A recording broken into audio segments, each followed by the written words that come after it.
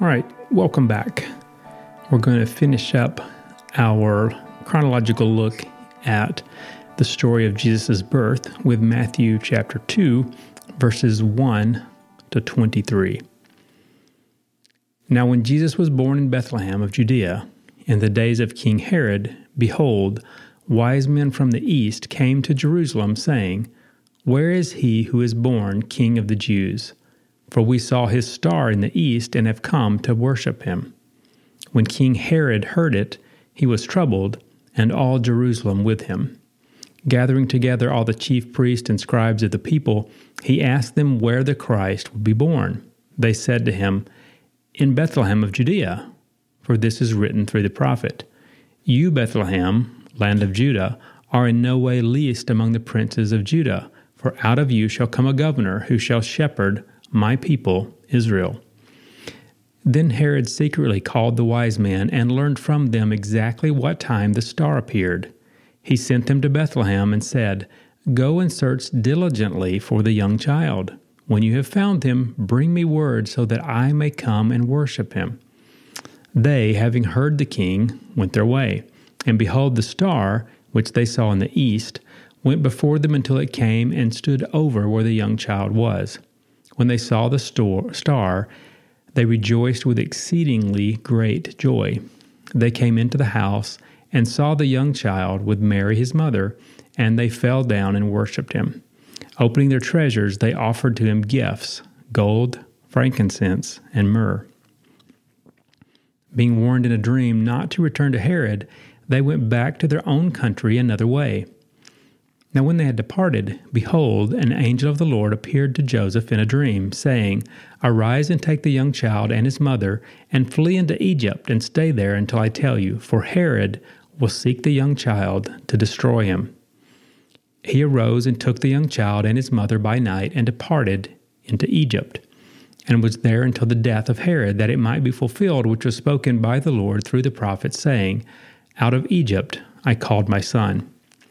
Then Herod, when he saw that he was mocked by the wise men, was exceedingly angry, and sent out and killed all the male children who were in Bethlehem and in all the surrounding countryside, from 2 years old and under, according to the exact time which he had learned from the wise men. Then that which was spoken by Jeremiah the prophet was fulfilled, saying, A voice was heard in Ramah, lamentation, weeping, and great mourning, Rachel weeping for her children. She wouldn't be comforted, because they are no more. And when Herod was dead, behold, an angel of the Lord appeared in a dream to Joseph in Egypt, saying, Arise and take the young child and his mother, and go into the land of Israel, for those who sought the young child's life are dead. He arose and took the young child and his mother, and came into the land of Israel. But when he heard that Archelaus was reigning over Judea in the place of his father Herod, he was afraid to go there. Being warned in a dream, he withdrew into the region of Galilee, and came and lived in a city called Nazareth, that it might be fulfilled which was spoken through the prophets, that he will be called a Nazarene. All right, today I read all of this. Maybe you didn't recognize the translation from the World English Bible. It's an American English edition of that. Partly because it's something different, partly because it's copyright free. But I like to read a different translation sometimes. You listen to it a little differently if it's not quite as familiar. But that, my friends, is the story of the birth of Jesus according to Matthew and Luke.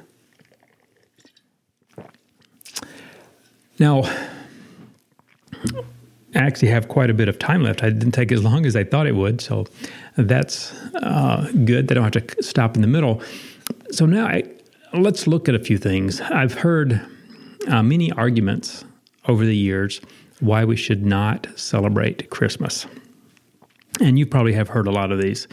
A lot of the, probably almost all of the traditions that go along with Christmas really have nothing to do with Scripture or with a biblical celebration of the birth of Jesus. They came from some other place. Not all of them from a bad place necessarily, but they are not biblical requirements or traditions that need to be followed when we think about Christmas. So things like Christmas trees or the giving of gifts and all of those kind of things. There are things meaning that we attach to those. And often I've heard people talk about the giving of gifts and how, really the gift is the one that God gave us, but we give gifts kind of in honor or in remembrance of that. And I think that's perfectly fine. But when we think about Christmas as it's typically celebrated, it's true that most of the traditions, if not all of them, are not biblical Christian traditions. And some people take issue with that, and they want to criticize Christians for using these things. And when I hear people say that, Christians have taken Christmas and it's just a whitewash of a pagan holiday. That's probably the most common complaint, particularly a lot of people who just want to tear down Christianity. And my response is, yes, so what? It's like that. Okay, you're right. December 25th is almost definitely not the day that Jesus was born. But like many other things that we do, there's a reason why we chose that day. There's a reason why Christians have chosen to use that to remember that day. And I would say there is a very good reason for co-opting the pagan celebrations and putting a Christian reminder in their place. It is very much like those stones that I mentioned in the first half of the show. They're just stones until they're set aside for God's purpose. So one of the things you have to recognize when it comes to the traditions, and particularly things like the day, we think about the day, it was co-opting a pagan holiday. Okay, I think that's a great idea. The pagan holiday was bad. So when people accept Christ, when someone comes to faith and they begin to examine their life, what most people find, unless they're children and haven't developed habits and traditions yet, there are many habits and traditions in their life that when they're removed and they recognize they need to be removed, so you got to replace it with something. If you accept Christ as your Savior, you become a Christian and you dedicate your life to following Him, and before that, you were a drug addict, that means that huge parts of your life were filled with both relationships and activities that are not good for you, that they are not part of a life of following Christ. You will need to remove them. But just to cut out huge amounts of time and activities and say, I'm just not going to do that, you're going to do something, right? What are you going to do? Well, when people turned to God, and there were groups of people that turned to God and they had days that were set aside for celebrating idols. When they take those celebrations and you remove that celebration, what do you do with that time? Well, I have no problem with saying, well, instead of what you were doing, which was leaving God out, let's do something in the same time, because that time is free and it's already dedicated to a spiritual cause. It was the wrong spiritual cause, but let's put it in the right one. I think Christmas is like that. Christmas did take over something that was not good with something that was good. And I have no problem with that. So we'll say it was just a whitewash of a pagan holiday. Yeah, okay, great. I think that's a great idea. We should do that with more pagan holidays. I don't have a problem with that. Now, the bigger danger today is that Christmas is being overrun by commercialism. And it's not that December 25th is being overrun by commercialism. I think that's not the issue. The issue is that the stones of remembrance are being forgotten. And I think that is an issue. When the children of Israel set up that memorial from the stones from the river, the goal was to remember something that was super important, of great value. And I think Christmas and Easter have been that for us. They are that for us as Christians. It's a time to remember something vitally important and to remember it in a more intentional way. Now, let's be honest, as a follower of Jesus, in a very real sense, every day is Christmas. Every day is Easter. I don't ever want to have a day when I forget that Jesus lived a life that culminated with the cross and his death, burial, and resurrection, and ended with 40 days of him training the disciples and spending that time with them, preparing them for being those foundations of the church. I don't ever want to forget that. Every day is Christmas. I want to remember his life every day. Every day is Easter. I want to remember that he is alive every day. But the holidays are a chance to recalibrate. There are many of us who do try to live every day and following Jesus, but there are also a lot of people who are distracted. Every day is filled with work, with personal concerns, with projects, with family, with a lot of things that are not bad. But over time, as those things are repeated and they're kind of an ongoing, low-level just distraction, it's something that you got to keep doing. You have to keep on top of things or you get overrun by cleaning in the house. You have to cook every day. You have to go shopping. Our life takes work. And for our lives today, I think it's different than it was in the past. If you are a farmer, you're probably much closer to the way things used to be than most of us are, because you recognize in a very real way your livelihood depends upon God and what God is doing. But if you're not a farmer, if you're not actually planting seed and you're not harvesting, and it doesn't matter what the weather's like, you're going to get a paycheck. It's easy to get into a rut and a routine where God's not really a big part of what you're doing.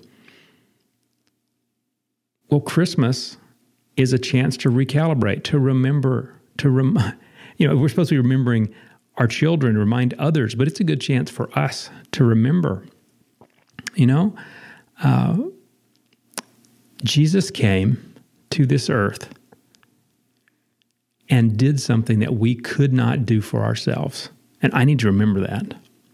In the middle of whatever busyness that I have, in the middle of whatever work that I have, whatever struggles with relationships that I have, I need to remember that Jesus lived a perfect life, a sinless life, so that he could be that obedient son who went to the cross, who took my sin on his shoulders, who went to the grave in my place, who rose again, and with his resurrection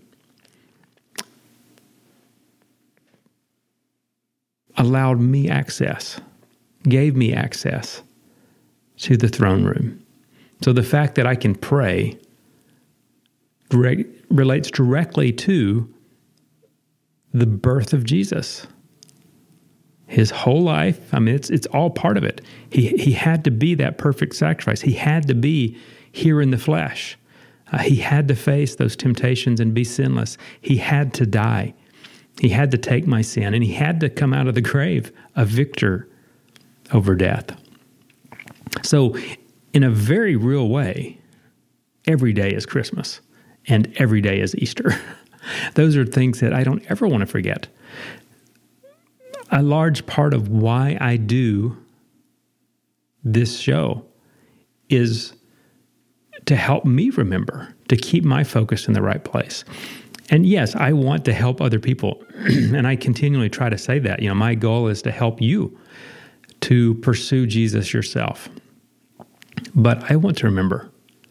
I want to make sure that my focus every day is on him. I don't ever want to forget what he did for me. I want to live my life like it really matters, because it does. There is nothing more important than the truth that Jesus was born into this world, fully man and fully God, that as he walked along those paths between the towns in Israel, and his feet were dusty, and he walked with those disciples and had those conversations with them. He was paving the way for me to have access to God the Father. He was paving the way through his discipling of those young men for them to be the foundation for a special family, the body of Christ, the church. And I need the church. When we think about Christmas, when we think about Easter, the church exists because Jesus did come, because he did walk this earth, because he did train those men, because he did give them his authority, because he did send the Holy Spirit, because he is building his church. We can't forget that. And we need to live like we remember. We need to live like it matters. And, a big part of what I'm doing here is encouraging us to see that lived out in the choices that we make every day. Your life is really a series of choices. Every day you're going to do something. It's very rare, at least in my life, that I can get up and just have nothing that I have to do all day. I don't have very many days like that, if any. I'm going to do something every day. And as I look back over my life is a series of the consequences of the choices that I made. Sometimes the rewards of the choices that I made, but usually the consequences. It's easy to make poor choices. It's easy to forget what's really important. I think those stones of remembrance that the Israelites had, it's easy to avoid the path that has those on it. It takes a little effort to add the things into our life that are reminders. I think memorizing Scripture is hugely valuable. It does help us to remember what's important, and it helps to reshape our thoughts and our minds to keep them focused on Him. But it's not easy. And a lot of the choices that we need to make as we think about what it means to really live out Christmas every day, the choices that we need to make, they're not always easy. They take being intentional. That's one of my favorite words. I think Jesus lived an intentional life. And what Paul did as he wrote his letters to the different churches and to the different men that he mentored and discipled, he challenged the church and he challenged those men to live intentional lives of pursuing Christ-likeness, pursuing godliness, pursuing righteousness. Be intentional about it. And what that means is making choices that keep Jesus first. And it's just not easy. It's easy to be distracted. It's easy to allow someone else to set our priorities, whether that's work or a family member or whatever thing it is that makes your life feel urgent. We allow a lot of different things to drag us down and keep us distracted.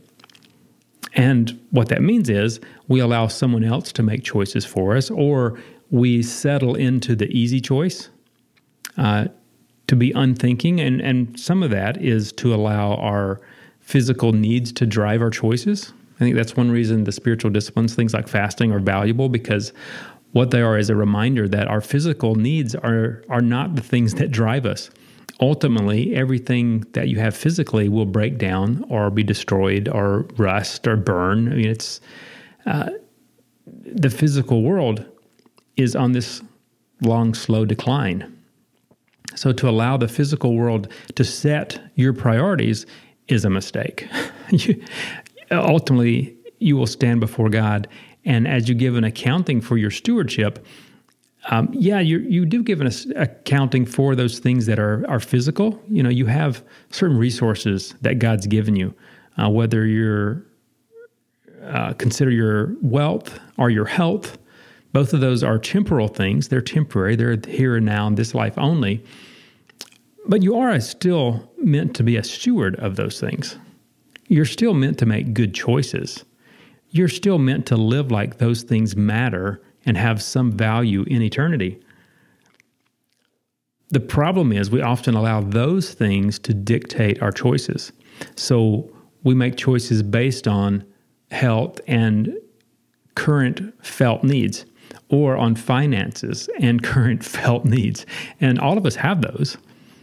If you don't, send me a note. I can help you.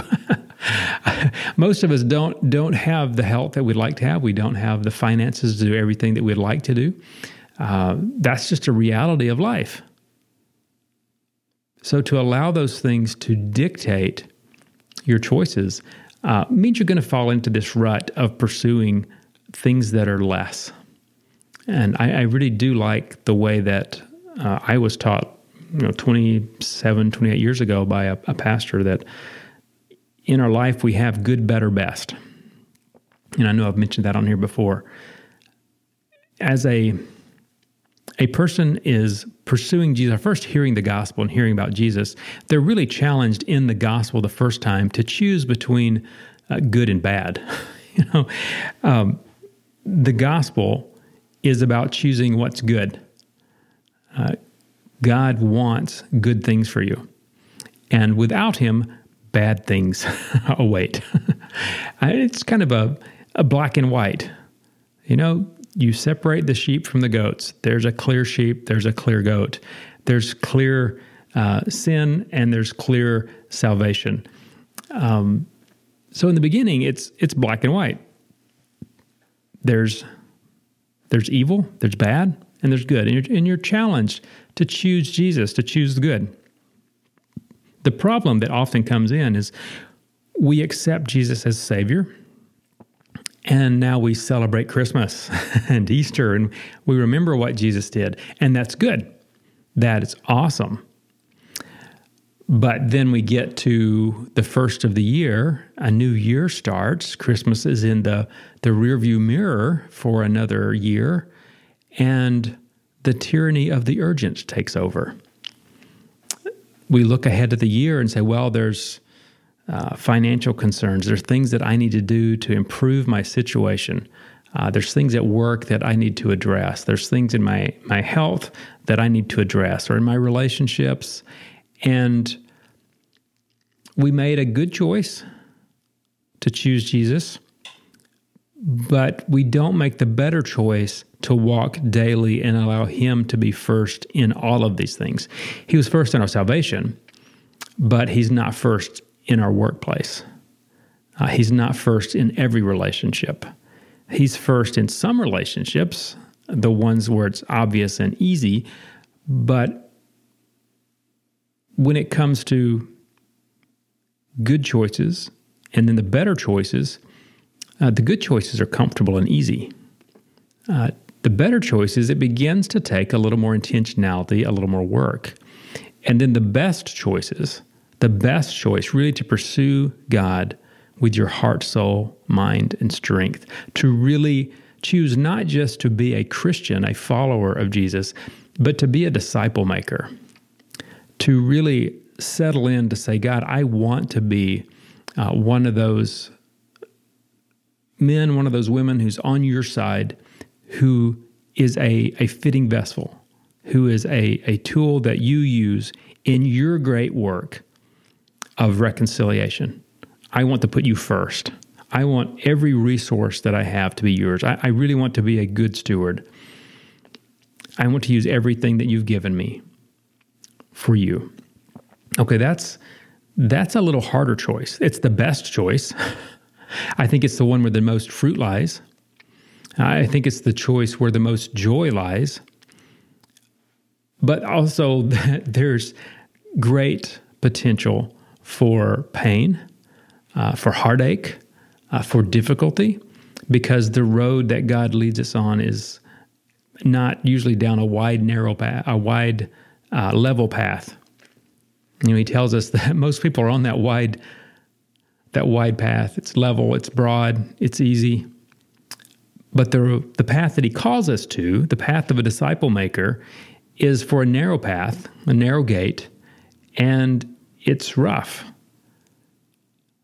And you think about the birth of Jesus, we tend to think about the soft baby in the manger and this cute little scene, but the life of Jesus was hard. The life that he called us to is also hard. He walked miles. He was constantly, once he began his ministry, was constantly being sought out, and people wanted things from him. Just a little bit of ministry that I do, I feel like there are people that have expectations that you can't meet. He didn't have that, but they had expectations that weren't in line with what God was doing. And to have people that are constantly seeking you and wanting you to do things and trying to direct your path, that can be difficult. What Jesus called us to was an intentional life of becoming a disciple maker. Deny yourself, take up your cross, and follow me, and I will make you fishers of men. That's putting two verses together, but I think that's the summary of what really every single one of us is called to do. So here at Christmas, we have an opportunity to remember Jesus came to this earth as a man and lived a model life for us. He showed us what was important. In this work of reconciliation, he was a disciple maker. He trained other people to carry on that work once he returned to his Father's side. And I think for us, that's what we should be doing. That's what we're supposed to be doing. That's the command we were left in Matthew 28, to go to the world and to be disciple makers. It's a good time to remember that, Christmas. So thanks for joining me again. What's God doing in your life this holiday season? Hopefully you're abiding in Christ in the middle of a busy schedule. I'd love to hear from you. Write me at norman@runwithhorses.net. Leave a comment on the Facebook page. But whatever you do, keep thanking God and keep running.